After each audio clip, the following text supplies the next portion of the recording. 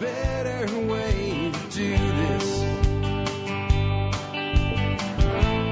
Let me show you a better way. Hi, folks. This is Jack Spirko with another edition of the Survival Podcast. As always, one man's view of the changing world, the changing times, and the things that we can all do to live a better life if times get tough or even if they don't. Today is Monday, May the 6th, 2019. This is episode 2432 of the Survival Podcast. I got a good one for you today. Of course, it is Monday, so it's time for a listener feedback show, but we're continuing with our new segment that we've come up with. We'll be doing this one once a week on revitalizing the community. So we're going to call it Revitalizing the Community Monday. Last week we talked about $20 Thursdays. It's been rephrased as something called cash mobs. The person that sent it to me sent me some follow-up from the actual book that she read about it in. And I have an interview with the guy that kind of started the whole cash mob thing. I'm going to play that for you. It's about 6 minutes. And it's from 2012. It's been around a while. And we have a new suggestion. What would go along with that for revitalizing communities? So this is about really building up your local community, your local commerce, and things like that. We're going to be looking for more and more ideas, but I think we are off to a good start. We have a little bit of beat up on California Day. One, if you live in California, the water might be giving you cancer. There's actually a scientific study that says that now. I'm not going to completely jump the gun and say it's true, but it is something to look at. And I don't think this one's just confined to California. Another thing, though, with California is we talk about walking to freedom and people leaving. Well, it turns out that way more people have been leaving California than the numbers would indicate, because immigration, both legal and illegal, has been hiding an exodus that is a net loss of almost 1 million people over about 10 years. Yeah, I said 1 million, no doubt. People are leaving. And I'll talk about the bigger implication for that, and that'll blend right in with the next segment we have. Millionaires apparently are moving more than they ever have in recent history anyway, from one country to another. And one of the places they're coming to the most is the United States. We'll talk about why that is the case. We're going to be talking about the old axiom proven true once again: money goes where it's treated well. But I also think that money goes where it spends well. We'll talk about both of those things. A question on 9mm ammo for self-defense in a carbine. It'll be a pretty quick one. A guy has a question about creating mutual aid groups locally. I'm going to say, why don't we just call them networks? And we'll talk about maybe more about building local community to go along with building local commerce. Same person said they were kind of disappointed in me for not talking about Spice Bush. Spice Bush.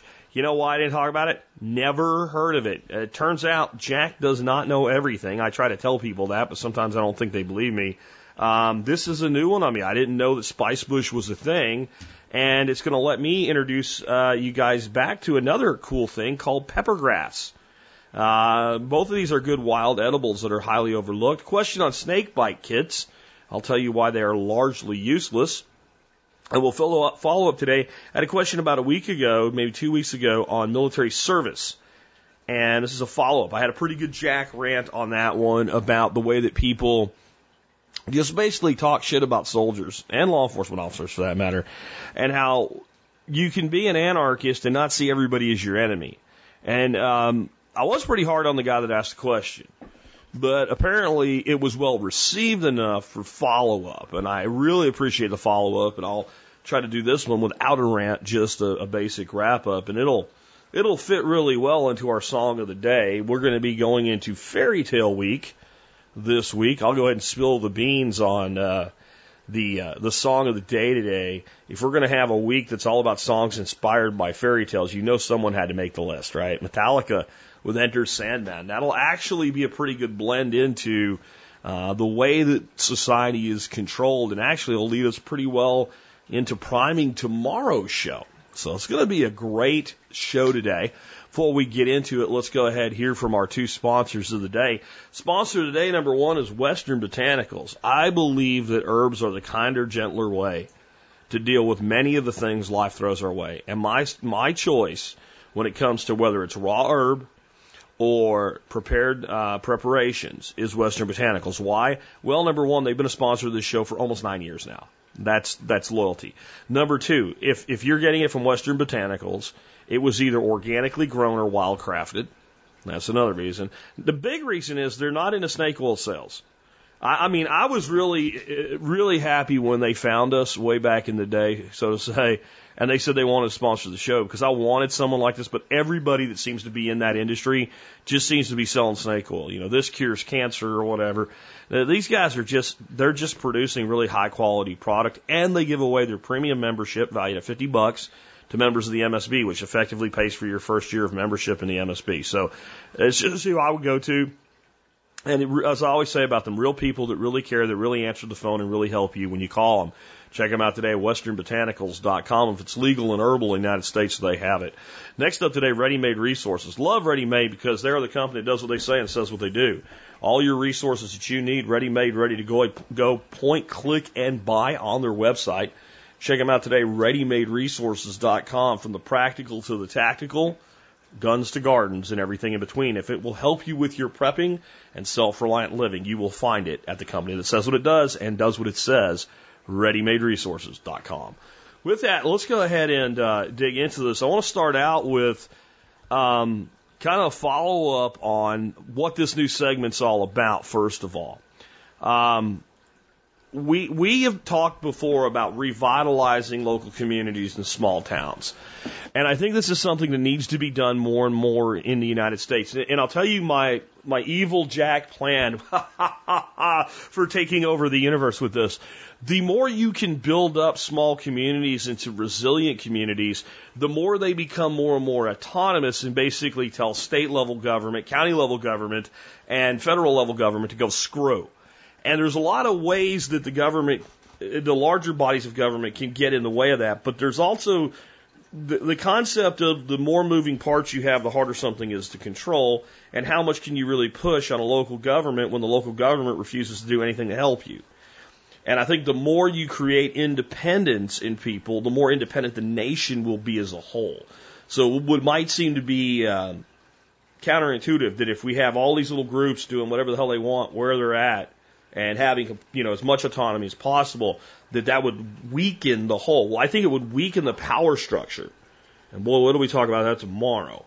But it will actually strengthen the resiliency because you have more resilient people within the totality of the United States.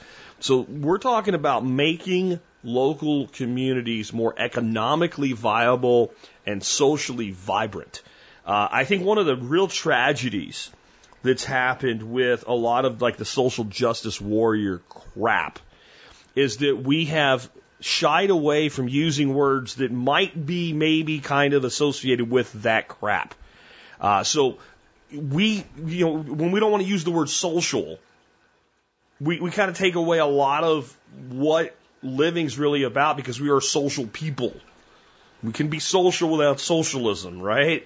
And if you want to attract people to live in your community, if you want to keep people from leaving, not only do they have to be able to pay their bills and live a decent life, but they have to have a quality of life. So this is about more than just economic vibrance, but how do we make a place somewhere that people really want to stay? And Christina has been great at, priming stuff with this. Here's what she said. So I got the book, This Is Where You Belong, from the public library and reread the section called Buy Local. The thing I remembered as $20 Thursdays was actually called a cash mob. I'll include a link to a website about it. And what this is, there's actually a website for this called cash-mobs.com. And so the concept actually came from flash mobs. And if you think back at 2012, flash mobs were pretty damn big. And, people show up and do a dance or something like that. And that gave this one guy the idea, hey, what if we did this? So what I want to do now, I want to pause and play this interview that's on the front page of this website for you with two different people. One is a shop owner who had the experience of having a cash mob show up, and the other is kind of the guy that got the whole idea. And I'll come back and talk about how this might really be a powerful thing. And then I want to move into, because it's really recycling last week's segment, I want to move into, what do you do next? So let's go ahead and hear this interview. I've become obsessed with watching flash mobs on YouTube. Crowds of people gathering on different cities doing Michael Jackson's Thriller. So much fun. But we know flash mobs can be nefarious. Remember when people were flooding convenience stores to shoplift? Well, now cash mobs are starting to catch on. Crowds showing up at locally owned businesses to shop. Since starting last year, cash mobs have been organized in about 25 states and Canada. Annie Johnson is co-owner of Anything Goes in Warwick, Rhode Island, a store that features the work of local artists, and was the site of a recent cash mob. Annie, what happened? Did you get a warning they were coming? No, it was a total surprise to me. We have a local organization called letsbuylocal.org. They had everybody meet in another location, and the next thing I knew, my parking lot was filling up. Holy, what did you think? I thought, oh my God, I can't believe this is really happening. So how many people came in, and how much did they spend? We had about 35 people come to our store all at once, we're a very small store, so that was amazing unto itself. People commit to spending $20 a piece. And some spent a little less, some spent a lot more. The whole idea is just exposing your business at a particularly slow time of year. Well, I was going to say, what they spend that one day is one thing, but, have you felt reverberations from this? In other words, now there's 30 people that maybe are more familiar with your store than they might have been before. Absolutely. We've already had people return. We have people who have come because they were unable to make the cash mob but heard it was at our store, and they want to support the businesses that are cash mobbed. And what about you? I mean, I'm imagining now there may be some, passing it on that you want to do. Would you want to be in a mob? I have been in one before. I'm going to my second one next week in Wakefield, Rhode Island. We have one meeting at 5 o'clock. We want to do it on a monthly basis. We just want to keep paying it forward. Do you think it really makes a difference? Absolutely. But it's very impersonal to always shop in a big box store. We want to go back to putting our money in our neighborhood and just having people know the shopkeepers and know each other. We are a community, and we want to support that. Annie Johnson of Anything Goes in Warwick, Rhode Island. Annie, thanks so much. Thank you. Well, this whole thing started at a store called City Wine Merchant in Buffalo, New York, back in August. It was Chris Smith's idea. He's an engineer. He also blogs at Art Voice. He joins us from WNED in Buffalo. Chris, how did you come up with this? Well, how about we just try and support local business? I mean, why do we always need a discount? I understand that in the economy we have today that, we need the scale that big box stores can give us for the things we need. But for the things we want, why can't we support small local business and maybe pay full price once in a while? Your first one was a wine store. What happened? We had about 100 people that came in, and they spent somewhere between $15 and $30 each. And we also got some coverage in the local Buffalo News. WNED and other radio stations came out, and it really helped him grow his business in some way. It kind of took off after that. We've been doing one a month. Well, you've been doing them, and they've been spread across the country. Someone has written up a list of cash mob rules, that the mob date must be announced a week in advance on Twitter.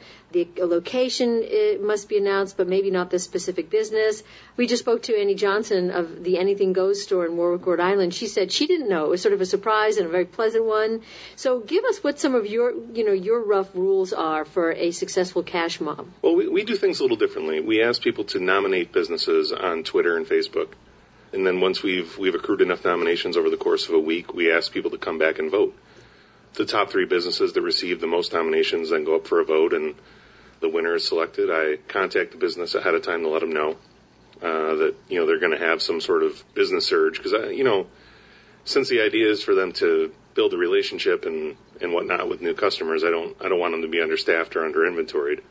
So we try and give them a little heads up. Well, and we understand that some cities do require that everybody involved has to meet at a locally owned bar afterwards to celebrate. But this is spread to Knoxville, Tennessee, where the Mayor Tim Burchett, decided to do it. He organized the flash mob at a 5 and dime store. And he said, we've got to bring attention to local businesses. Do you worry, though, that it may have the same life of a Groupon? That it may bring a lot of people in for the fun of the one day and then fizzle out? All I know is my experience locally is that after the cash mob happens, we've done 6 of them, and there's a 7th one scheduled. each business has reported that they've been able to maintain some relationships with these customers. They've been able to build their business a little bit. From where I sit, it's not just about the money that comes in that day. It's about a real small business that doesn't have a lot of money in a marketing budget. They get a little coverage on television and radio and print, some earned media coverage they wouldn't normally get. That allows them to establish themselves a little bit more. I try and stay away from the day of impact and try and measure more people thinking about investing in local businesses to make them once a month think that you don't have to go to Target for everything you need and everything you want.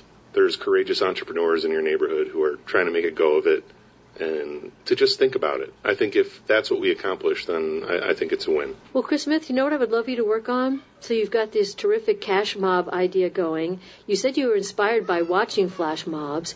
Perhaps you could combine them so that everybody could show up to shop at a store and perform Michael Jackson's Thriller. We'd like to try it. We've thought about doing that this month. What can we do to make it a little bit more fun? And maybe we will. Maybe we will. Chris Smith, engineer and blogger at Art Voice in Buffalo, who came up with the idea of cash mobs this past summer, and it's just spread like wildfire. Chris, thanks so much. Thank you. All right, so you don't know me. That's his email address, right? You don't know me sent me this week's idea, which I think pairs beautifully, and it's supposed to, with the concept you just heard about. I want to read it, though, because I think what you just heard dispels one of his concerns. It doesn't make his suggestion any less valid, though, okay? So he said, free Facebook Fridays. After $20 Thursday, maybe the next week give Facebook a shout-out to promote the business. If each member puts a unique post out about the business after doing business with them, this should shine a light locally and drive a little traffic after the initial $20 Thursday drive. Great idea. But then he says this, I don't know around my town, 20 extra people just once coming into a business and spreading $20 they normally wouldn't have isn't very noticeable. I think it would be. And I also think it would probably be, if you do this right, maybe you end up with more than 20 people. You're talking about here, one of the businesses mentioned was a wine shop, and about 100 people coming in spending, $15 to $30. That's a significant increase. You're talking $2,000-$3,000 in sales that would not have happened otherwise. And again, I do think that we need to realize that we're talking about smaller shops for this. We shouldn't be doing this going to frickin', some chain store or something like that. Like, this should be, Joe Blow's hardware store, not Ace Hardware, right? So I think some of the Ace Hardwares are kind of locally run franchises, but you get my point.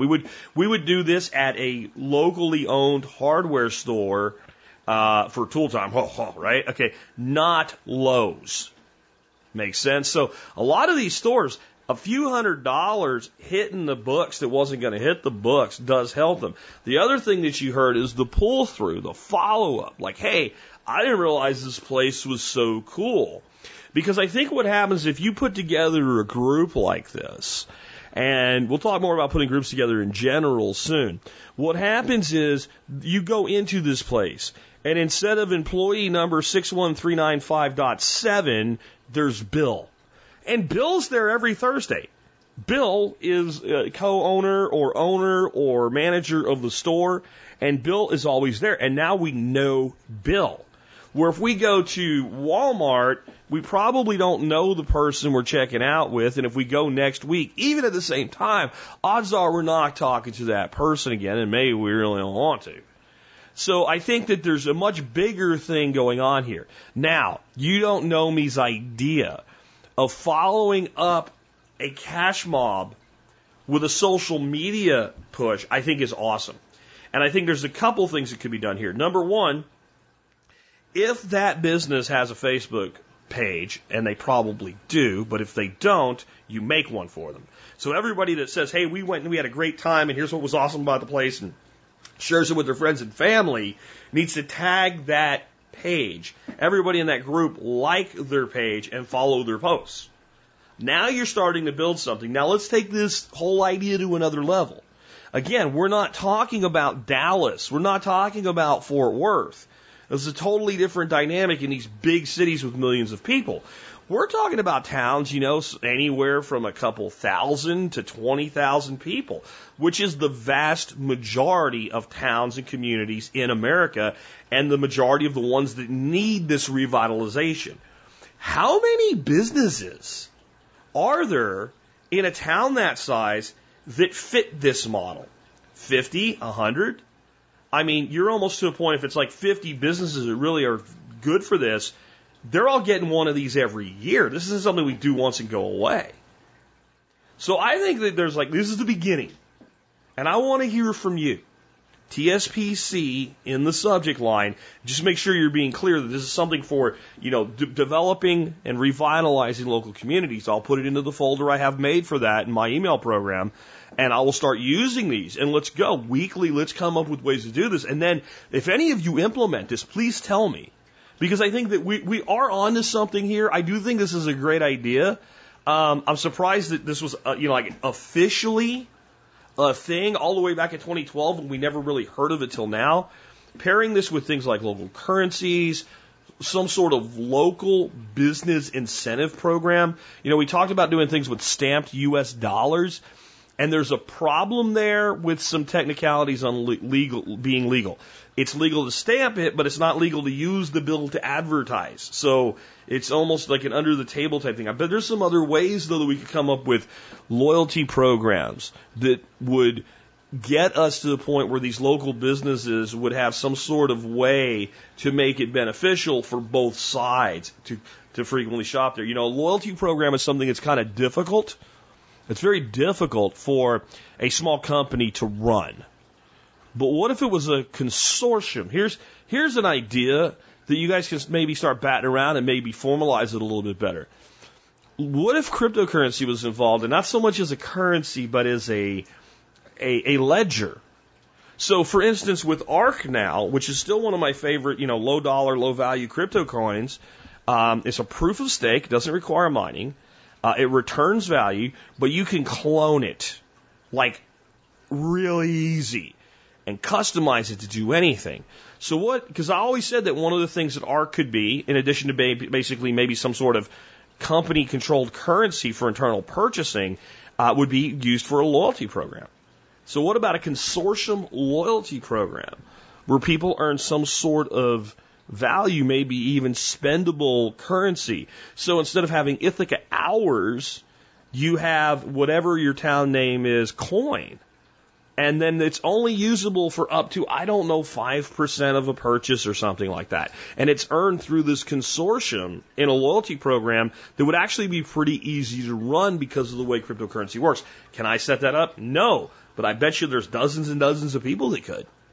And that's just one more idea. So think about this stuff and think about the fact that we can either continue to sit on the sidelines around the three-ring ass clown circus. And isn't it interesting that you have the House and the Senate and the presidency, and we think of circuses being three rings, right? And you can sit there and you can root for your ass clowns over the other ass clowns.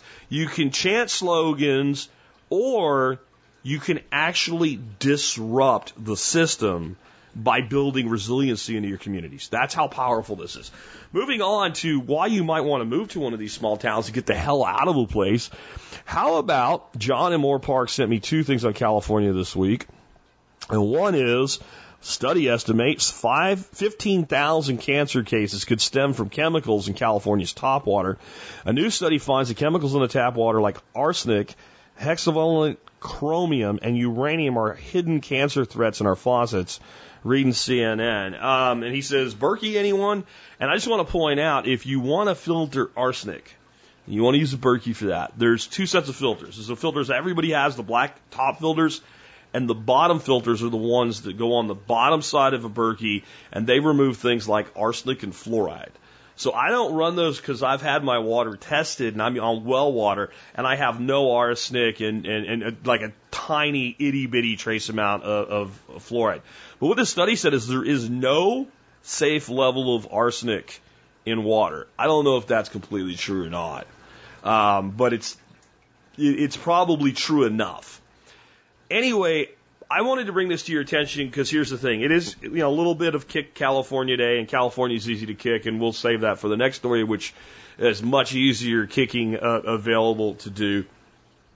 But I don't think this is a California problem.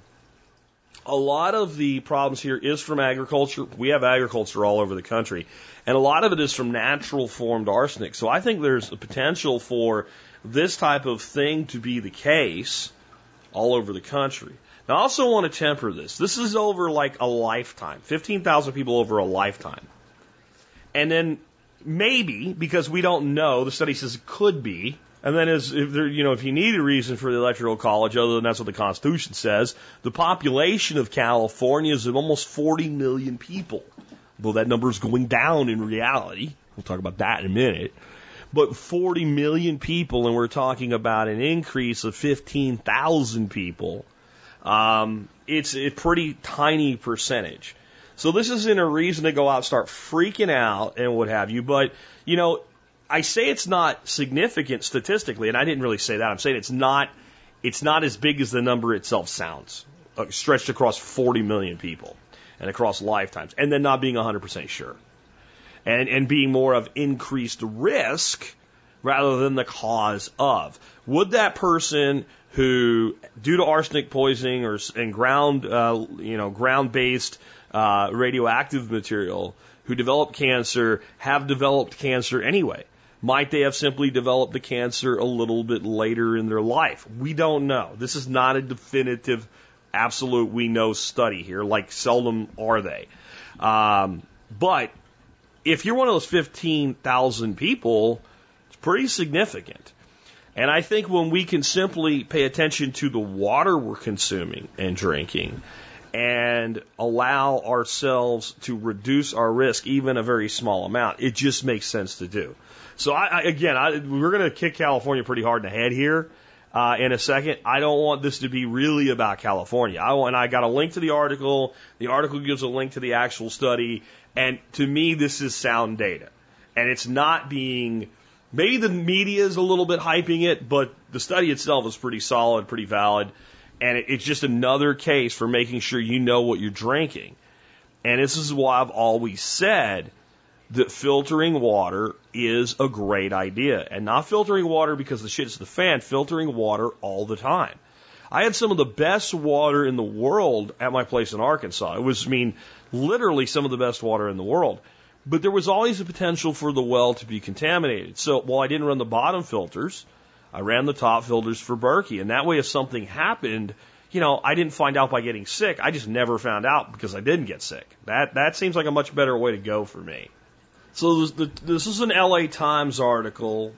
And I'm going to kind of pair this with a more international story as well. Both of these are also from John and Moore Park, who kind of threw a bazillion stories at me, and these three were that good that I even gave him more segments than one per. Usually I limit it to one per person on a show, but these go together really well. So this is the most important sentence in this long article, and it's the only one I'm going to really read for you.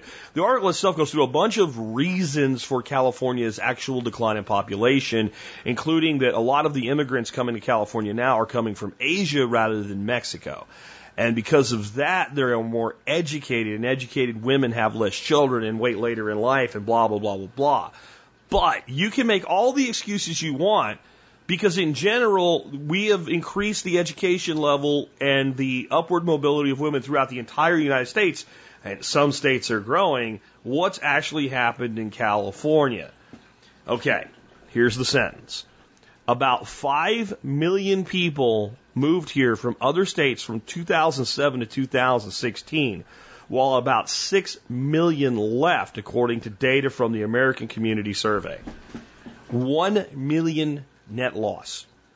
And the difference has been hidden and made up by immigrants, both legal and illegal, from Asia Pacific and a lot more from South America and Mexico than this article wants to admit, because it is the LA Slimes.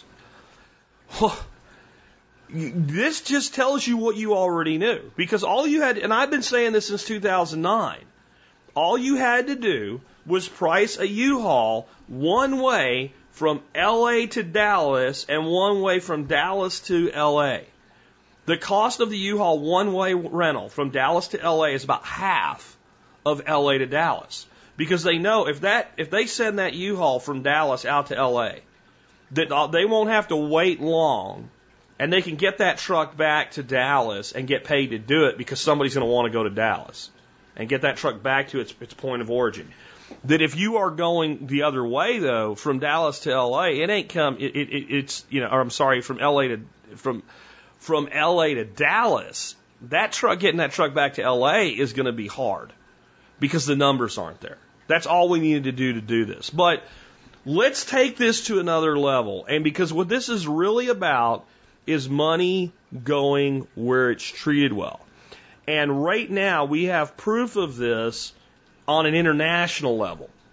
The article that pairs perfectly with this is by Alexander Sazonov, and it's on Bloomberg. And the title of the article is Millionaires Flee Their Homelands as Tension Rise and Taxes Bite. So here's again, I don't like to read these long articles to you. I put links to them. If you want to read the whole thing, you can. But here's the 5 nations that have had the most millionaires move to them. The top 5 in order. Number 1, Australia. Number 2, the United States of America. Number 3, Canada. Number 4, Switzerland. And believe it or not, number 5, UAE. Or United Arab Emirates. I'll tell you why I think that's the case here in just a second. One of the reasons that is. Because that seems like an oddball there. And it is a smaller portion. Switzerland and UAE are like way down the list from Canada, United States, and Australia. Now, the nations that have had the most rich people get the F out of Dodge and leave are France, and this is in ascending order, so France lowest, Turkey of the top 5, India, Russia, and the number 1 nation that's had its wealthy people haul ass is China. Now, China's interesting because it's kind of hard to get the hell out of China as a millionaire. It's not hard to necessarily get into one of these other countries when you have that kind of money, but it's a little bit harder to leave and take your shit with you. But yeah, they're figuring out how to do it. In fact, China has had almost double the number of people haul ass with money than Russia. And then Russia a little bit better than India, India a little bit more than Turkey, and France down at the bottom of the list of the top 5. So let's talk about what's going on here. There's the old axiom is that money goes where it's treated well. And love them or hate them, or not care in between, Donald Trump's policies, specifically toward tax on business, is working. That's why the U.S. is the number 2 place for millionaires to move to, the United States. One of the reasons. Australia is taxed a bit harder than the U.S. I think the only reason, though, that Australia actually taxed a little bit less than the U.S. for business level taxes, higher at the individual level. But I think one of the reasons that Australia is kind of just noses out the U.S. for the number 1 place people are migrating to with money right now, it's easier to go there. Even with money, it's actually amazing that our nation is the second highest. The fact that people want to is one thing, but the ability to do so is another. It's complicated to come here, even when you have money. It's easier with than without, but it's complicated. But if you look at the quality of life in Australia, the United States, and Canada, and you put all of this bullshit that's on TV aside, and you specifically look at the quality of life in those 3 countries for people with a net worth over $1 million, money doesn't just go where it's treated well, money goes where it spends well. Money goes where it spends well. So if you're living in Russia or China, there's certainly advantages to being wealthy versus not wealthy. But the level of what you can have as a wealthy person in the United States, Australia, Canada, and other developed nations is much, much greater. Additionally, one of the things you can do in this country that's difficult to do in China is if you have money in this country, you can make more money in real estate. It's one of the greatest opportunities in the world is owning property in this country that other people in fact pay for, and then having tax advantages where you can have cash flow, make money, and become very wealthy on real estate in the United States and pay almost no taxes on that money. So that makes it also very attractive to come here. But it's about money, spending well, and being treated well. We cut the shit out of our corporate tax rates. And I honestly think it would be fine if we cut our corporate tax rate to 10% flat. Or even lower. And then cut the bullshit where all these companies like General Electric and Amazon are paying nothing in taxes. I don't care, honestly, who pays nothing in taxes. I'm like, good. I don't care. Because just because I get money stolen from me doesn't mean they should get stolen from them. And I think all tax is theft. But if you want to play in their world and make this system work, have a really low flat tax rate for all corporations. Everybody pays the same, and make it so easy to do that it's not worth a team of accountants to try to shave 1 point off of it.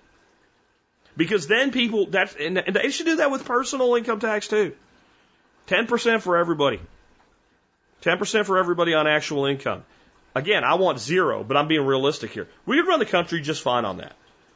Tax revenue would actually over time go up over where it is now because of all the money that right now is being shoved in ways where it doesn't get taxed, and underground economy and everything. If you make if you make doing business above board easy and low cost, then people even begrudgingly will pay it.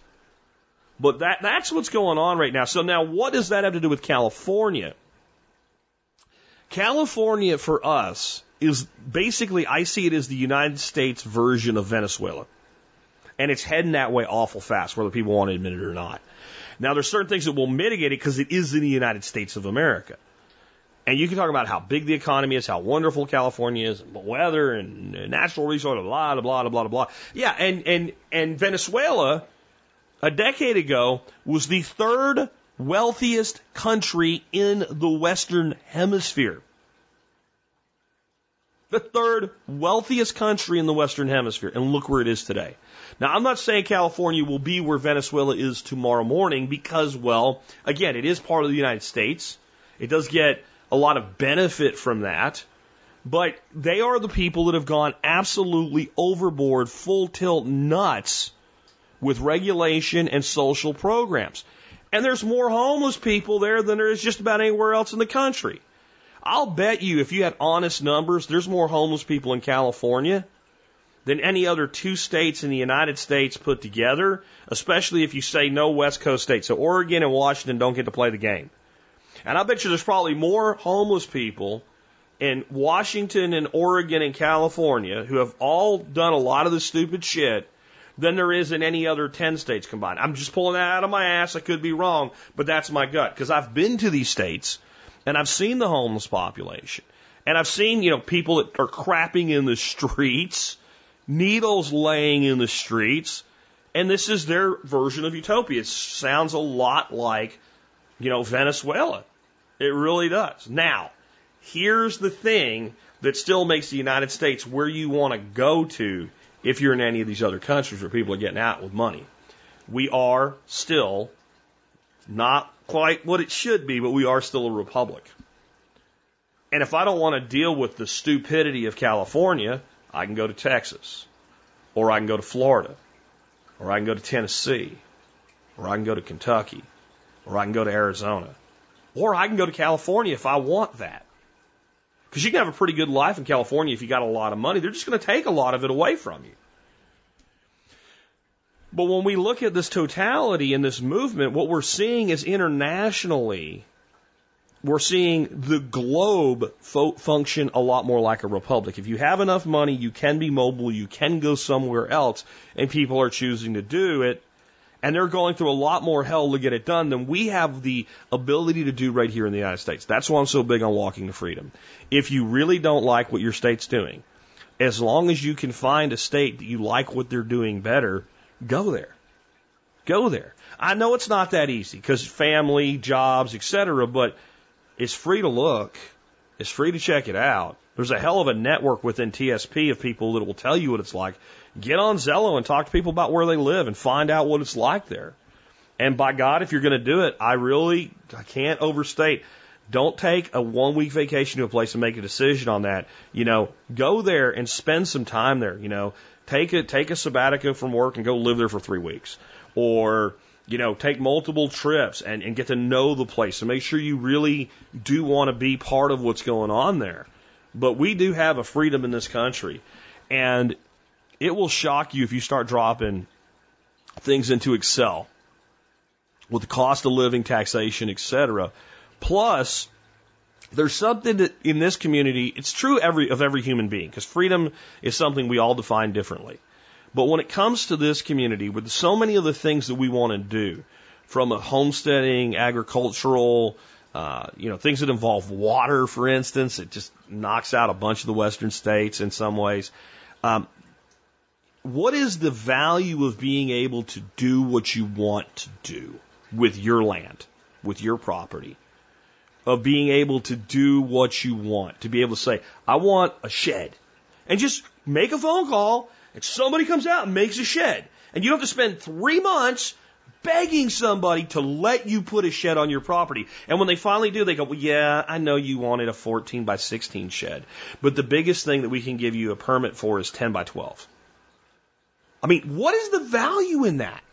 And so it's a much bigger thing. And I think, again, we're seeing it now at the global and the federal level. And money goes where it's treated well and it spends well.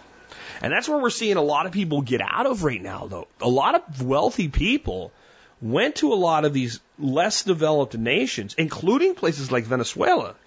Venezuela at one time was a big destination for U.S. expats in retirement because your money went so much further. So it spent well in that you could buy a lot with it. But now spend well in a situation where reality is coming home to roost for these nations is, can you get anything at all? Because even if the can of dog food is less in Venezuela, if that's what you're buying to eat for yourself instead of your dog, it doesn't spend very well, does it? So that's what's going on there. Next one here is from Marty. Marty says, what type of ammunition would you recommend for a pistol caliber carbine? I have a 9mm carbine, high point 995. In my pistols, I wouldn't think of carrying anything other than hollow points. But what about my high point? Would hollow points make sense for home defense, even in the carbine? And while you're on the topic of hollow points, what brand do you prefer and why? Thanks. Marty, I'm going to start out with probably my favorite go-to for hollow point bullets is Spear Gold Dot. And then probably Hordney XTP. Like those two are probably the place that I am the most comfortable with. I don't have a lot of feedback on 9mm. I'm not a big 9mm guy. I have, actually at this point, I have one 9mm handgun because a very treasured friend gave it to me as a gift. And it's a CZ and I really, really like it. But I am much more in the school of thought of 357 SIG, 45 ACP, 10 millimeter. These are more my go-to rounds, especially as we move into carbines. We're looking at things like 357 Magnum, again, 45. Always think makes a good carbine round, 44 Magnum, etc. If you're looking in the world of pistol caliber carbines, 40 Smith & Wesson becomes a 10 millimeter in a carbine, and that's pretty nice. And a 10 millimeter carbine is kind of on my to-do list in my life at some point. So here's what I'm going to say. Because I've done so much work with taking pistol rounds and putting them into carbine length guns and using them to do things like kill animals, I can tell you that the concept that you might get under penetration with hollow point ammunition put through a carbine is a thing. It is a real thing. When I hunt with a 357 out of a rifle, knowing the gain that we get in muzzle velocity, I go to a flat point ammunition instead of a hollow point. Now, there is a big difference in trying to put a bullet through both lungs of the deer sideways at 75 yards and shooting somebody in the face trying to break into your house. Let's just be honest about that. However, what I would say is if you're going to use hollow points in your 9mm, step up to the heavier weight stuff. Instead of stuff that's in the 120 class, like the 140, 150 class, 147 grain, Spear Gold Dot. I don't care who makes the ammo, but a Spear Gold Dot, Hornet EXTP, any of your premium, well-constructed hollow point rounds should be fine. If you feel more comfortable, I can make a good case to going to something like a flat point or something like that. The thing is with 9mm, unlike 357 mag, even though they're the same caliber basically, most of the flat point ammunition in 9mm I'm aware of is full metal jacket. And I don't want to be shot with any of this shit, right? You can make a new round called like the 15 impotent, which would be like a 22 super short, neck down to 15 caliber. And I still don't want to get shot in the face with it or anywhere else, thank you. Because it still could be lethal, right? And hurt like hell. But for self-defense, I'm looking for an expanding round.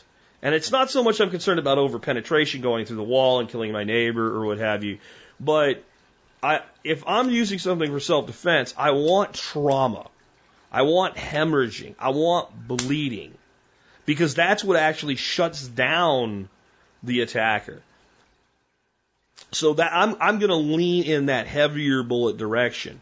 But the reason I don't just say that is one of the real advantages in having a carbine and a handgun in the same cartridge is being able to share ammunition. However, I don't think it's that big of a deal. Because if you get into some long-term shortage situation, use whatever the F you have. Military ball, fine. 123 grain round, whatever you got. That's what you use. So, assuming you're going to be using this for self-defense, you would have this kitted up, ready to go, preloaded mags, what have you, and having, ammo for that, I think would be fine. But, again, a Spear Gold Dot. As far as manufacturers of ammunition, again, I'm not a 9mm guy, but I love Federal, especially when you go into hunting world, Federal premium ammo. Law enforcement grade stuff would be another place to look. But again, I just can't give you too much on the 9mm because it's not what I generally carry. It's not what I generally use. I kind of fell out of love with the 9mm a long time ago. I grew up shooting 1911s. I mean, I was shooting 1911s when my hands were barely big enough to do it well. And so I kind of stay in that. Even when I'm off the 45 ACP and a 1911, I'm still more into that frame. Like the SIG 239 frame is very, very similar. And to be fair, the CZ that my friend gifted me has a very 1911-like feel to it. But 9mm, I'm not even going to say that I don't carry that because I kind of really, really like it. I just haven't spent the time on it that I have on other cartridges. So that's as good as I can do. If anybody has really put a lot of effort into figuring this out and you have a specific brand and load that you are comfortable with in 9mm with the added velocity from the carbine with bullet composition, let us know and we'll get it out there for Marty. Next up, Kyle says, I have 2 points of listener feedback. Number one, after listening to many of your permaculture and garden design shows and now a couple of cooking shows, I am shocked and honestly a little disappointed you've never mentioned Spice Bush, America's native spice perennial. And they are super beautiful. Well, Kyle, I do wake up in the morning and the first thing I think to myself is, gee, I hope in my efforts with TSP I don't disappoint Kyle, right? Because God, if Kyle's disappointed because I didn't mention something, no, seriously, Kyle, you want to know the truth? You know why I really like this email? I didn't know what the hell Spice Bush was. We're going to put that on the shelf and come back to it with another cool perennial. Then here's Kyle's bigger question, right? Because that wasn't really a question. That was just a complaint that he was disappointed in me. I've listened to recently about the coming segment of revitalizing small towns. I've been toying the idea of forming mutual aid coalition, small town county my farm is on. I grew up in a small town, but most of my organizing experience has been in anarchist communities in large cities. Do you have any advice in organizing things like this in small town?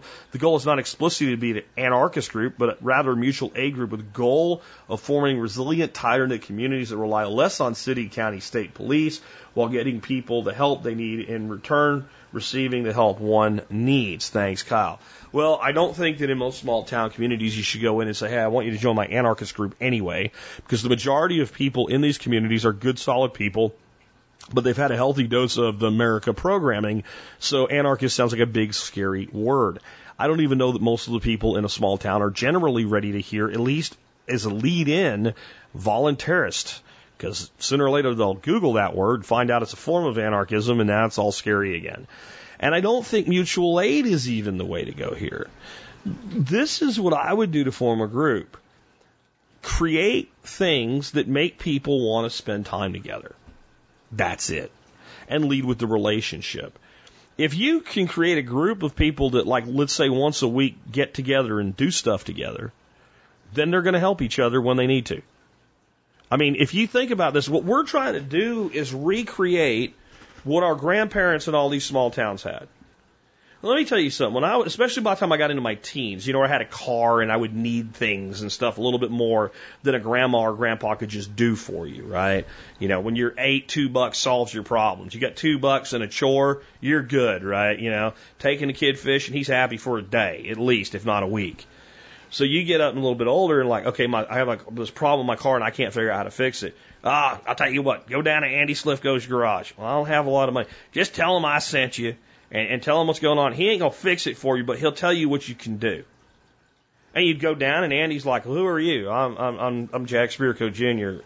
Who? Spirko? Which Spirko? I'm Andy, and Biff's grandson. Oh, Biff's grandson. Oh, come on in. Just wait a minute. Like he's calling your customer. Like, you ought to wait a minute. I got to talk to Biff's grandkid. You telling me? Oh, here's what you need to do. And if you go over to Muskrat Purcell's junkyard, he probably has one of those because I just took one of those and sent it off to him because we really couldn't do nothing for it. But I think that was still good on it. And don't let him overcharge you. You shouldn't pay more than $15 for that part.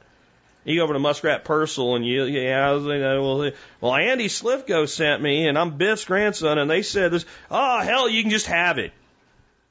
I mean, that was how things were in all these small towns before the wheels came off and they fell apart.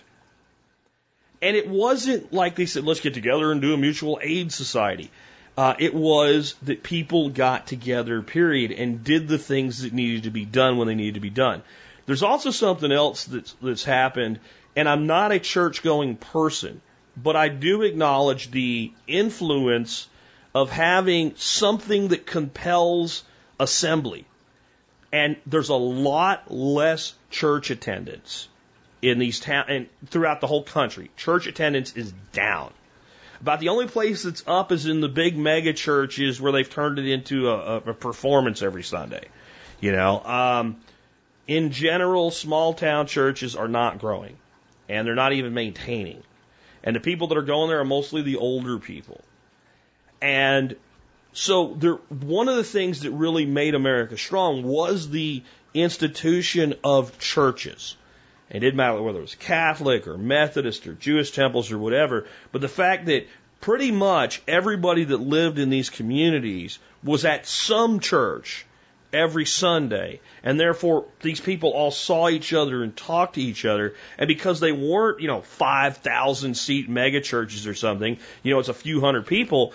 If you are the same place as 100 to 200 people every week, in time, you will know every single one of those people, especially the way society used to run in these small towns. So that created natural networks, and that's what we need to do here. Instead of mutual aid, we need to be building networks. And I think we should build our networks based on our ideals and our interests. And I feel like I missed an opportunity on Sunday, but you just don't know who people are. I met this dude at Lowe's. I had to go pick some stuff up to finish the wicking beds I put in this weekend. New videos out on it, by the way. And he saw that I had some baskets there, and they're for like planting pond plants for the new pond. And he started asking me about aquaponics and hydroponics and ponds and what fish would survive here. And I know a lot about all that stuff, and I gave him a lot of really good information. And I kind of felt like I should have said, hey man, why don't you come on by and check out the ponds and all. But it's a complete stranger in a big city, and it's just kind of a weird thing. But, I could use something like Nextdoor and start to build out of our own neighborhood kind of a group that gets together and maybe just throws down with some food and stuff like that and goes and just checks out other people's properties and stuff and does kind of, let's talk about this stuff, let's learn about this stuff, whatever, and build more strong local community that way. And it doesn't matter what it is. All it matters is that the interest is common. Because you get people together around a common interest, and this is what's going to happen. One of them is going to be in the medical field. You get 20 people together randomly. You just take 20 people and get them together randomly. And I'm going to tell you right now that one of them is going to be a nurse practitioner, a doctor, or something like that. It's going to happen. One of them is going to have some kind of engineering skills. You know, and there's going to be somebody that knows about computers and automation and programming and stuff like that. And you go down a list of the things that you would look for in a group. And if you get a large enough group of randomly assembled people together, especially around a common ideal that has some inkling for that anyway, right? Like if I could say it's a gardening group or something, then you're going to end up with a pretty broad spectrum group that has a lot of ability to perform, you know, mutual aid and help each other out. And the tighter that group becomes, the more of a mutual aid group it is, even if it's never called that. And I think that's kind of what, and I've come back to this 100 times because I've had the question 100 different ways. I want to put together a prepper group. I want to put together a local, you know, aid group or whatever. Put together a group of people that want to be together. That is how you get this stuff to happen. So that's where I'm going to go there. Now let's talk about your spice bush. Thank you. Even though I'm saying it lightheartedly, but yeah, it interests me when somebody, I was very disappointed. Now, in your case, it was, I don't even know if you meant it that way for real, but I have people like, well, you said this thing politically, and I was very disappointed. And I'm like, yeah, you know, that's it. That's what I do. I sit around and go, Tom, I really hope I don't disappoint Tom today because of something I say. So I'm kind of joking with you on it, but I didn't ever know spice bush was a thing. So spice bush, apparently the berries can be dried and ground, and they kind of are a cross between like allspice and pepper. And there's a lot of really cool things that we can do with this spice bush. And it is beautiful, and it grows just about the entire United States. So I don't have a tremendous amount of information about it, but apparently in addition to the berries, the leaves are aromatic as well as the twigs, and they can be dried and made into a tea. So it seems like a really great thing to include in our edible landscapes.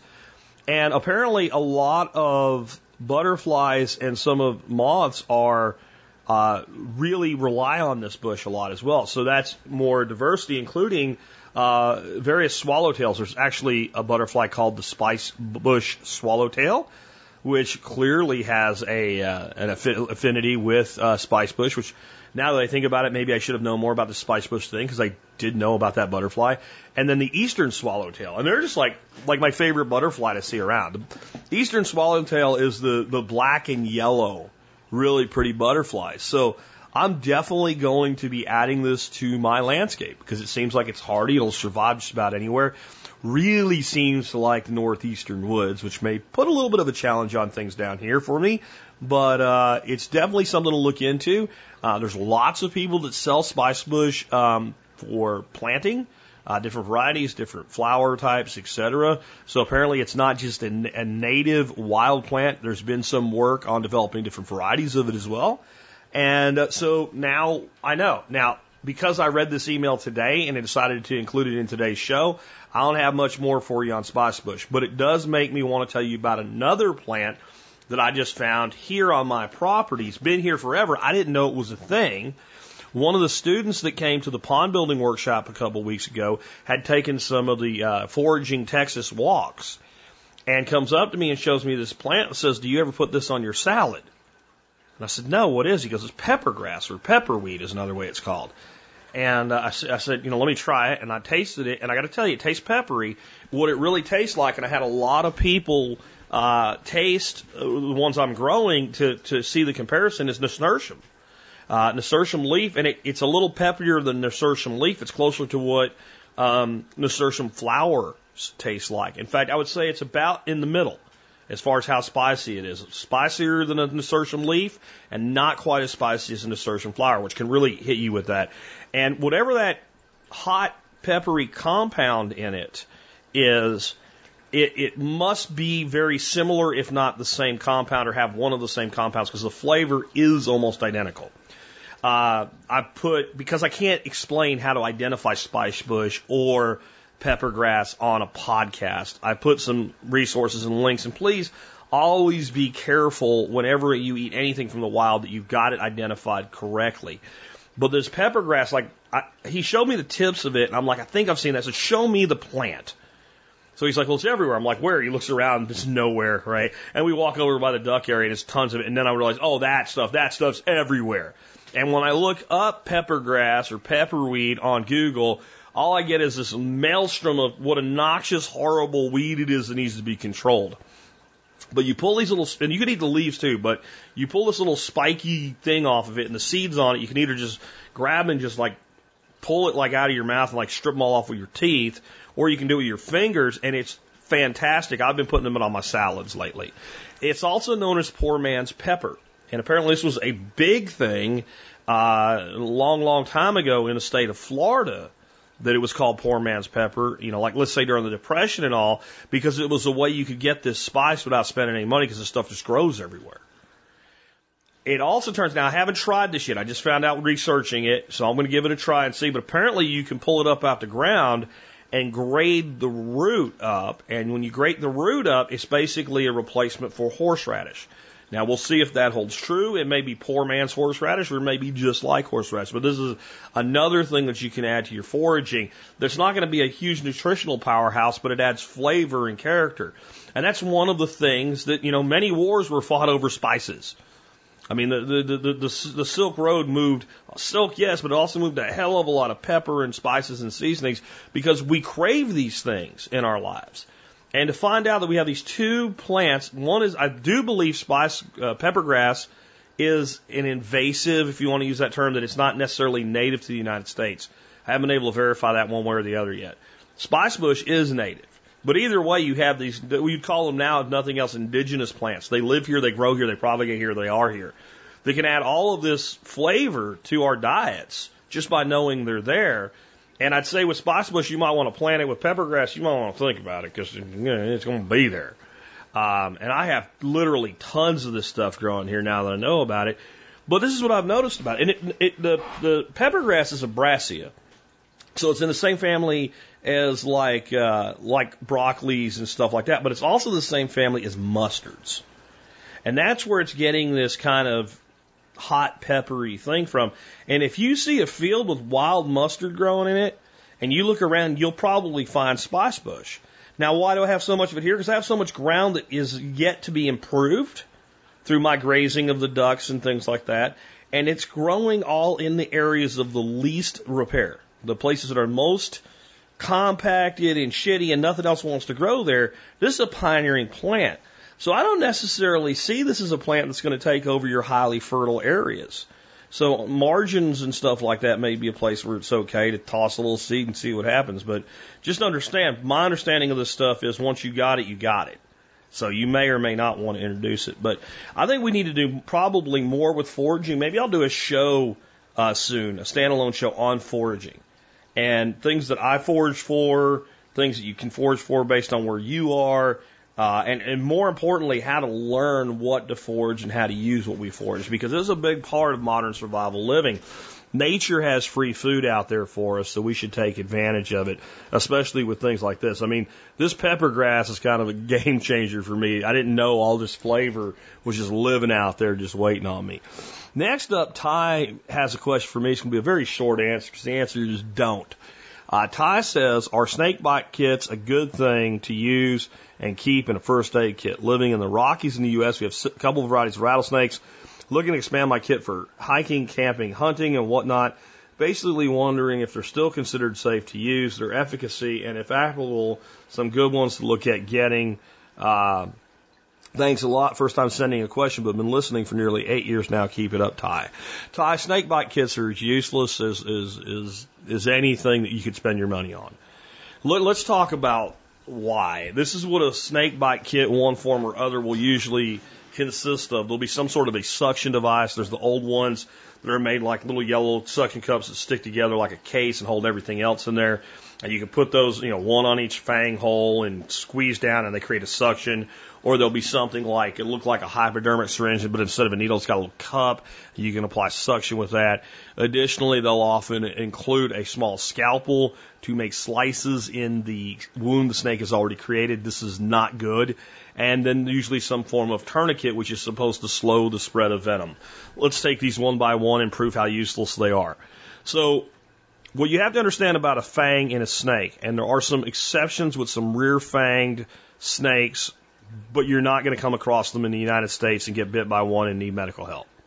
Unless you're into herpetology and keeping these animals and giving them husbandry, every snake that's venomous in the United States is going to fall into the category of having a tooth that works like a hypodermic needle, including our little friend, the coral snake. It's just a different type of venom, smaller tooth, and a little harder for them to get the venom into you.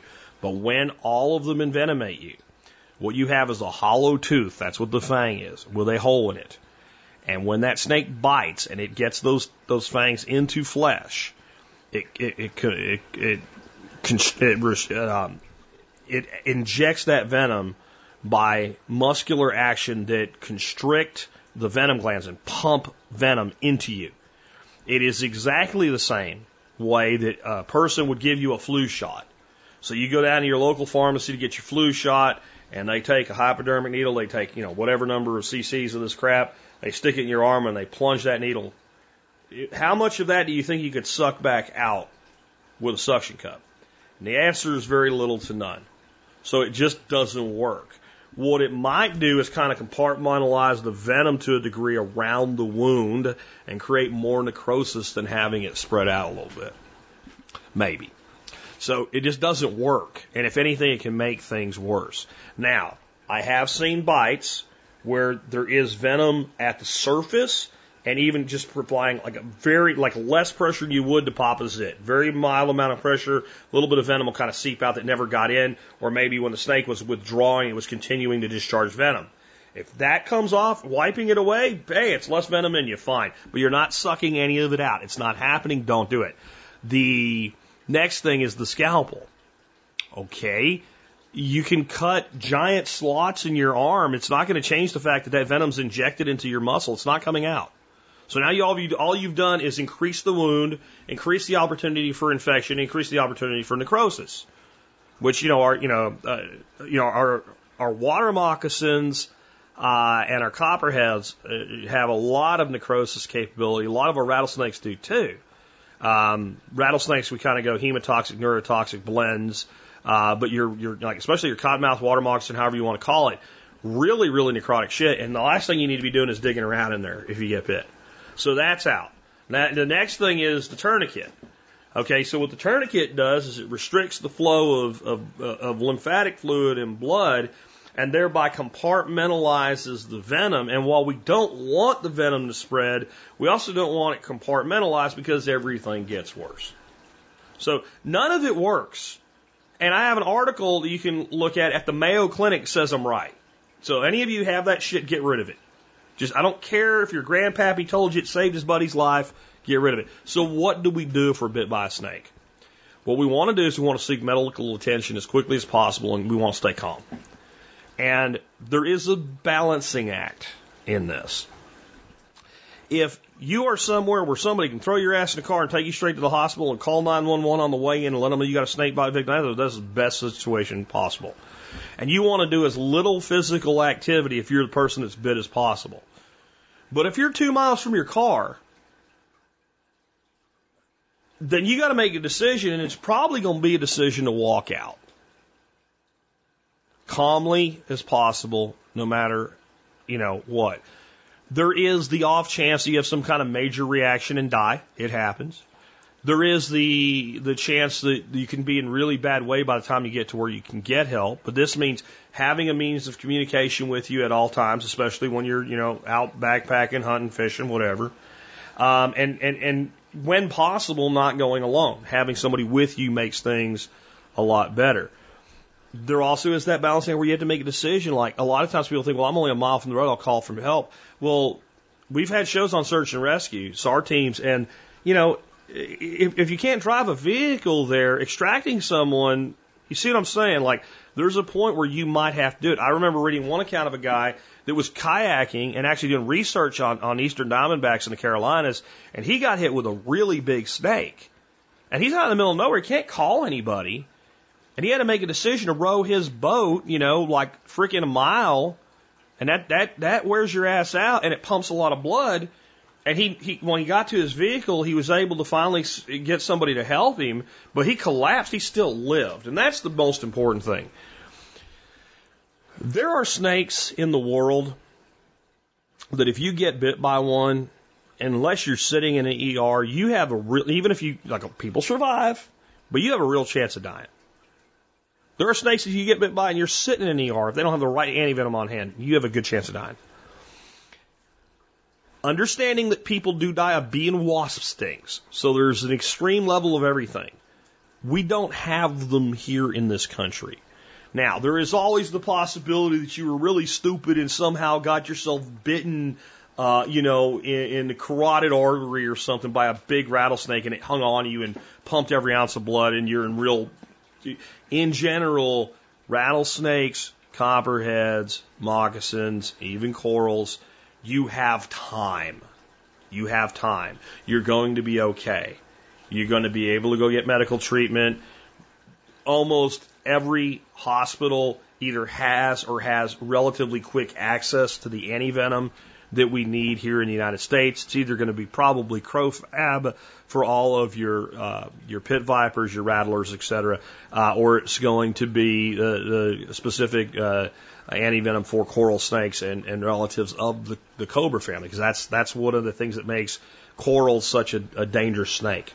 The thing about corals is if you get bit by a coral, you probably had it coming.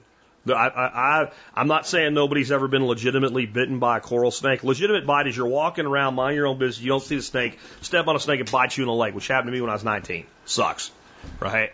That's a legitimate bite. And that's probably 5 to 10% of the total bites in the United States. The majority of bites in the United States occur to men between the ages of 15 and 35 and take place mostly on the hand or the forearm. Meaning somebody screwed with the snake. So if we don't screw with the snake, we're not going to get bit. Corals are really hesitant to bite, and this leads to a lot of bites because they're so calm and they're so hesitant to bite that people think they can pick them up and screw with them, and then they get bit in the finger. Oh, it's a little snake bit me in the finger. Yeah, you got cobra venom in you, dumbass. Right? You need antivenom. But go get medical help. Now, I wanted to throw in something here about whenever the government tells you you're going to fix something. I'm not going to go through the whole thing because I have one closing segment and then we're out for the day. But the actual cost of the actual underlying cost of, let's say, Crofab antivenom that's necessary to treat a person who was bitten by an eastern diamondback is about $14. The average medical bill, and this is going back quite a few years now because it's closer to $20,000 now, it was about $14,000. If you read this article, you'll see that regulations and compliance with regulations, along with hospitals inflating the cost so that they can negotiate with the insurance providers, is over 80% of the underlying cost of treatment.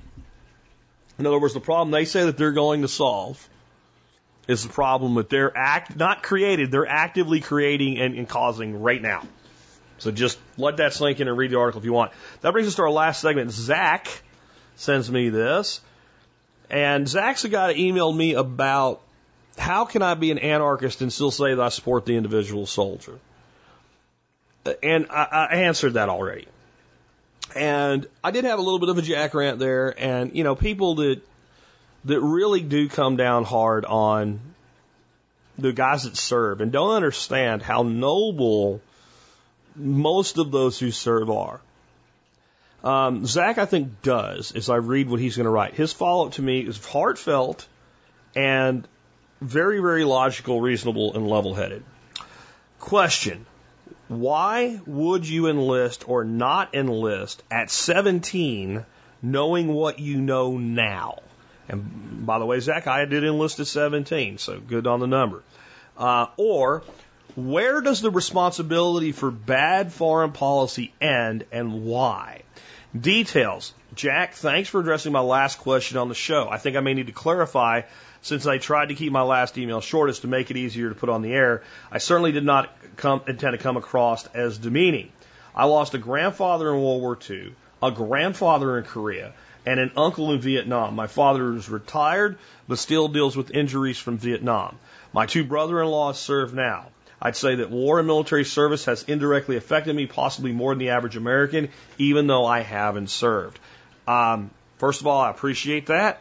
And I just want to say, while being family of those who served is in its own way a form of service, it is not a replacement for it. And I don't care if every single person in your family went in the military except you, you will still not really understand what it is to serve, having not served yourself. Okay? He says, I'm a vegetable and livestock small-scale farmer.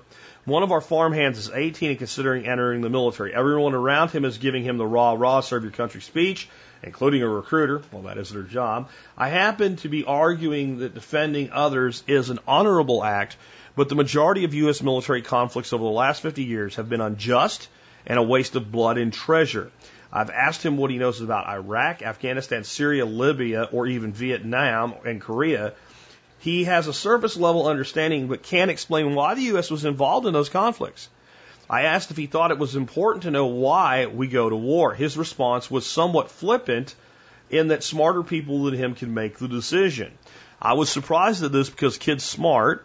I think he can do awesome things. He loves racing ATVs and he's developing a welding skill and he works hard for us at the farm. One area he does enjoy is debate. I've been able to influence him some pro-liberty topics on our trips to the farmer's market. Responsibilities for one's actions seem like a good conversation for our next trip. Thus, the reason for my clarification, to better word it, where does the responsibility for bad foreign policy end? Is it just with politicians or also the generals and the whole military or all the United States citizens or something in the middle? The reason why the responsibility question is important, not just for me, I had already had an opinion. As I said in my last email, good people can disagree. I'm totally fine with you if you and I have different opinions on it. It doesn't change my enjoyment of the show, but I think the responsibility question is much more important for him. So I want a further clarification on where you drew the responsibility line for foreign policy and why. This is a long email, so I understand if it doesn't work on air. Also, if you prefer to do just more detail on perhaps why you would or would not enlist, knowing what you know now, what would that be helpful for him too? Zach, this is a hard question for me. And I think I'd have to profess it back to you with, well, is Jack Spirko 17 in 1989? Or is Jack Spirko 17 in 2019? In both cases, knowing what I know now. The military was a bit of a different place in 1989 than it is today. And while we have always had our problems with our interference in parts of the world, yes, I know Desert Storm happened there, but that was probably of all the modern conflicts, it was probably the one that was handled the best as far as execution and not keeping our finger in the pie and walking away when we were done. And I got to go back and look at that and say, look at all the people that died in Iraq because of Desert Storm 1. And I was part of that. At the time, though, without knowing what I know now, I was proud that I served. I also didn't shoot anybody, never fired a shot at anybody in anger in my life. Still haven't to this day. Hope I'll go in the box someday, and actually I want to get burned at sea in a Viking funeral, but that's neither here nor there. I hope I never have to take anybody's life, ever. In fact, while I got in quite a few fights as a youth, and I was kind of proud of my physical abilities, I hope I never physically harm another human being again for the rest of my life. Because there's just no need for it unless it's in defense. And if nobody's hurting me or hurting someone else, then I don't have to, and that means good. Right? But I absolutely believe that service in the United States Army, and specifically service in the United States Army Airborne Corps, probably saved my life from being one that was menial and wasn't going to go anywhere. And had a pretty good chance sooner or later at ending me up incarcerated. I believe the Army worked for me. I don't believe it'll necessarily work for everyone, but I believe the Army worked for me. I gave the Army a few years of my life, and the Army gave me an incredible life. So it's hard for me to look back and say I wouldn't do it. And this is the bigger picture. Had I not, would it have changed anything on the broad spectrum? In other words, if Jack Spear didn't join the Army in 1989, would the Army have changed? And I don't think that it would have.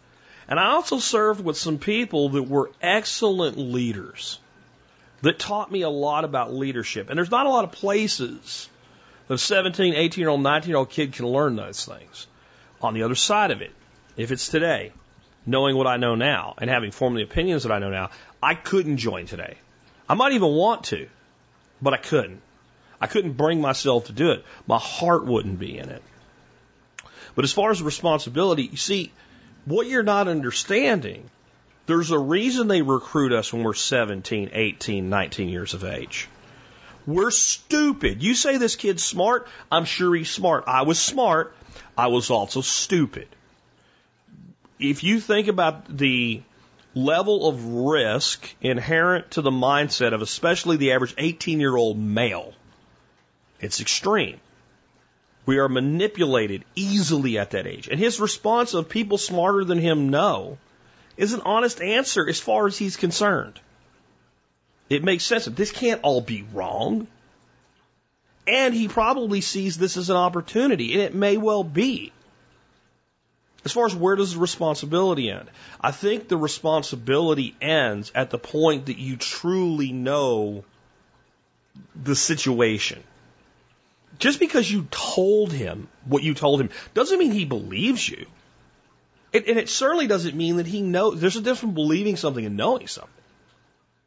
I know in my heart of hearts now that the United States needs to not be screwing with other countries.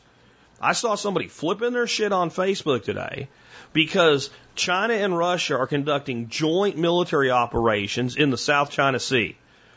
How dare they conduct operations with their allies in the waters off the coast of their country? We conduct training exercises and drills with our allies in the South China Sea, and we're way the hell over here. We have no leg to stand on bitching about that. Well, they're an adversary. They see us as an adversary. We're the ones that actually dropped the only 2 bombs, nuclear bombs were ever dropped on human beings in the history of the world. We did that, not them. We're the nation that's been at war 85% of our total existence. We've been bombing or shooting somebody for 85% of the entire existence of our nation. What's the last country China invaded? What's the last country Russia invaded? It's not like there's not an answer to those questions, but boy, what's the last country the United States invaded? It's almost hard to figure out because, well, which one really came, huh? So, no, I wouldn't do it now. But I'm a different person now. And that is my point. And this is the point that I think a lot of people that I call purist assholes, and clearly it's not you, Zach. Okay? Understand that. But the people that I refer to as purist assholes don't understand. While I am not the 17-year-old that joined the Army, who I am in large part because I was that 17-year-old that joined the Army and served. And the reality is we are going to have an army. And they are going to send people to places that we shouldn't go. And if you take all the really good quality people and tell them not to go, then you might as well just fire up the Terminators and send robots. The fact that the good people go, I think, is actually one of the checks on the system that it can only go so far. I also know that you can be programmed almost like a computer by the military. I know that's a thing too. It's a very difficult situation. As I said though, we need everyone. And some of the finest people today are serving or have priorly served. And shitting on their service does nothing to advance our message of voluntary association. The message is so powerful. This is not a political campaign where I'm going to poll higher by going negative on my opponent. It doesn't work here. The positive message that all actions between all people should be voluntary, and that force and violence should only be used in defense of self or other innocent parties, And that property that's rightfully acquired is the property of the person that rightfully acquired it, and no one should ever be able to take it away from them, no matter how many people put their hand up and say that you should. That's it. It's such a simple, intrinsically human message. There's no need to alienate some of the highest quality people in the world because you disapprove of what they're doing or what they have done, because you're not them. You don't see the world through their eyes. Now, a young person like you're talking about, I really want them to understand what they're risking more than their responsibility for being part of the machine, because we're all part of the machine. Until you go full on primitive, move up in the mountains and don't use more roads and just go away, you're part of the machine. Now, I can make a case for why I'm part of the machine. I haven't done that. I think it can be totally justified, so I'm not saying that, but we are all part of the machine. He has to make this decision for himself. My concern is that we are filling the minds of our youth with this concept of fighting for freedom, and they can come home missing a leg, an arm, their eyes, their balls, before they even really learned what they were there for. And just as me not joining the Army in 1989 would not have changed the world, them not joining it isn't going to change it either. And you're risking this for this concept of fighting for freedom. And I'm going to tell you right now, the place I agree with the purist on the anarchist side is our soldiers right now may believe they're fighting for our freedom, but they're fighting for our geopolitical interests. They're doing it for the people at the top that control the show. That kid going off to Afghanistan, going off to Syria, going off to wherever they send him, will not make you living where you are any more free. And if anything, it will put at risk the freedoms that we claim to cherish as we build more animosity against this country, more potential terrorists, and therefore more justification of accelerating the police state that we live in. So no, Jack Spirko in 2019, knowing what I know now, would not join the United States Army. I don't know if I can say that about Jack Spirko at 17 in 1989. And if I'm really that same person, the only reason I can, this is the most important thing you can understand here. The only reason I can afford to say no is because I truly know what I know now. So I don't just know all of these things about the United States government and our intervention in the world. Because you can't learn that because somebody tells you that. You have to experience it. You have to mature. Again, that's why they don't recruit people that are 40. It's not just because they physically don't have the ability of a 20-year-old, but they think too damn much. There's very few people that stay past a 20-year retirement in the military because you start to think too much. So they want people that think, but yet are still under the control of the state. And what I would also know is what my other path was. See, when I was 17 and paying my own bills and living on my own, because I moved out a week before I turned 16 because my home life was that bad. What I knew is I got this score on this thing called an ASVAB. And this guy said I could have a job, I could get the hell out of there, I could go do something that I really wanted to do, I could be part of something bigger than myself. That's what I knew then. I knew I had an opportunity, and I knew that I would be considered good and noble for doing it. That's what I knew. And for the vast majority of people, that's still the case. So the only way I could have, that's the thing I'm talking about, like, you can afford to think this way because the system that exists is defended by people that do this hard work. And I would understand that too. And I would understand that there were other options for me at that time. However, you're talking about something that's not possible. Altering the space-time continuum, even at the individual level. Put me back at 17 and tell me don't join the Army, and I know I'm never going to end up meeting my wife, having my son, having my grandkids. I might even have some other, I might not ever do this podcast. We all walk the path. We all walk the path that is there for us to walk. And we should not condemn the other man for his path. We can only look to what's next. And that's our reasonable expectation for our fellow man. What will you do now?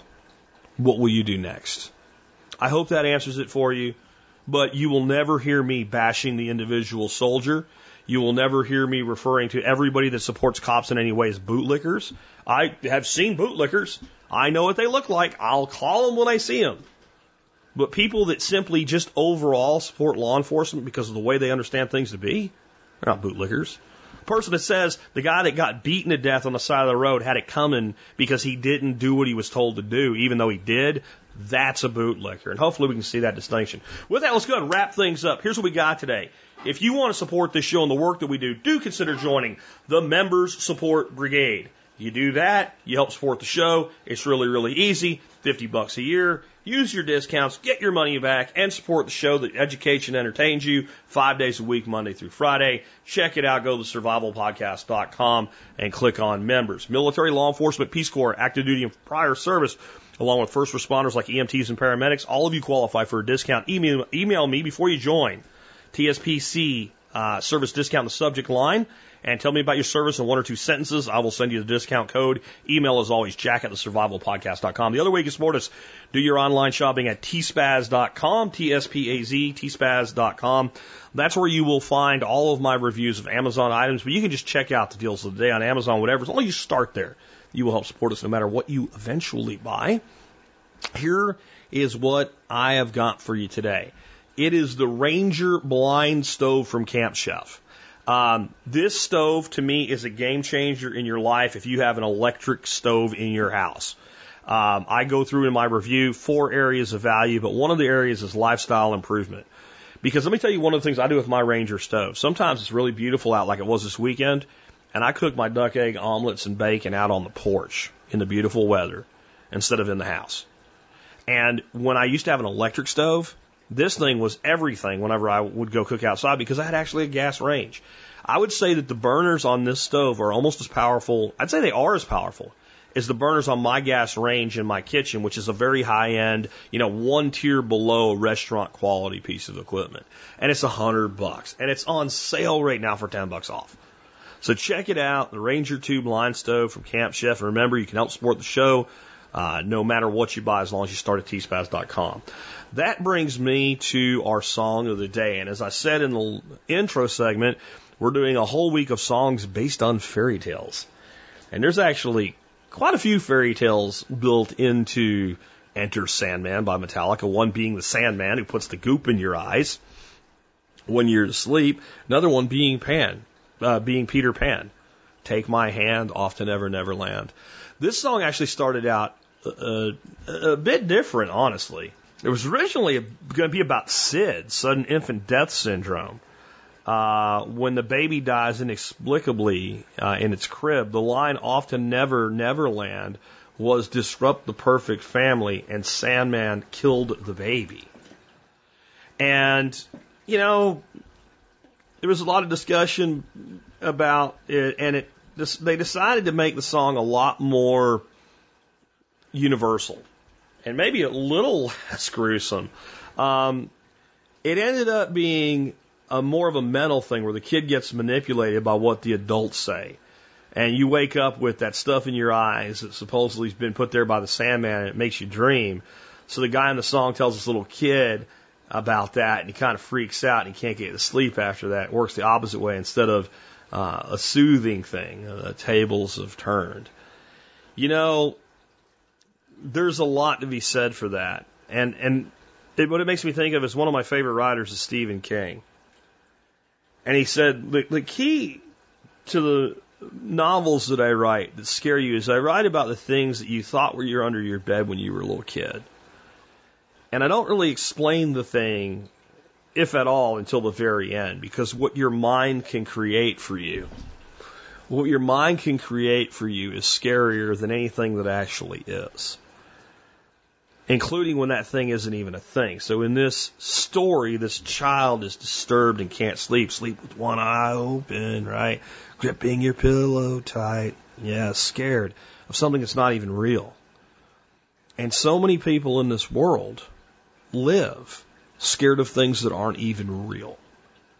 To me, that's what this song's all about. Not the little kid in his bed, but the grown-ass adult who fails to take action because of fear that someone might someday maybe take it away from him.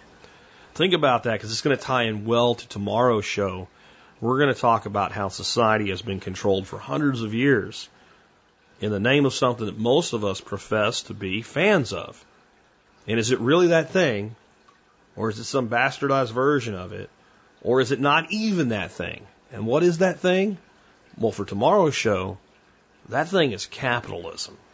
For today, it's the Sandman. With that, it's been Jack Spirko with another edition of the Survival Podcast, helping you figure out how to live that better life if times get tough, or even if they don't.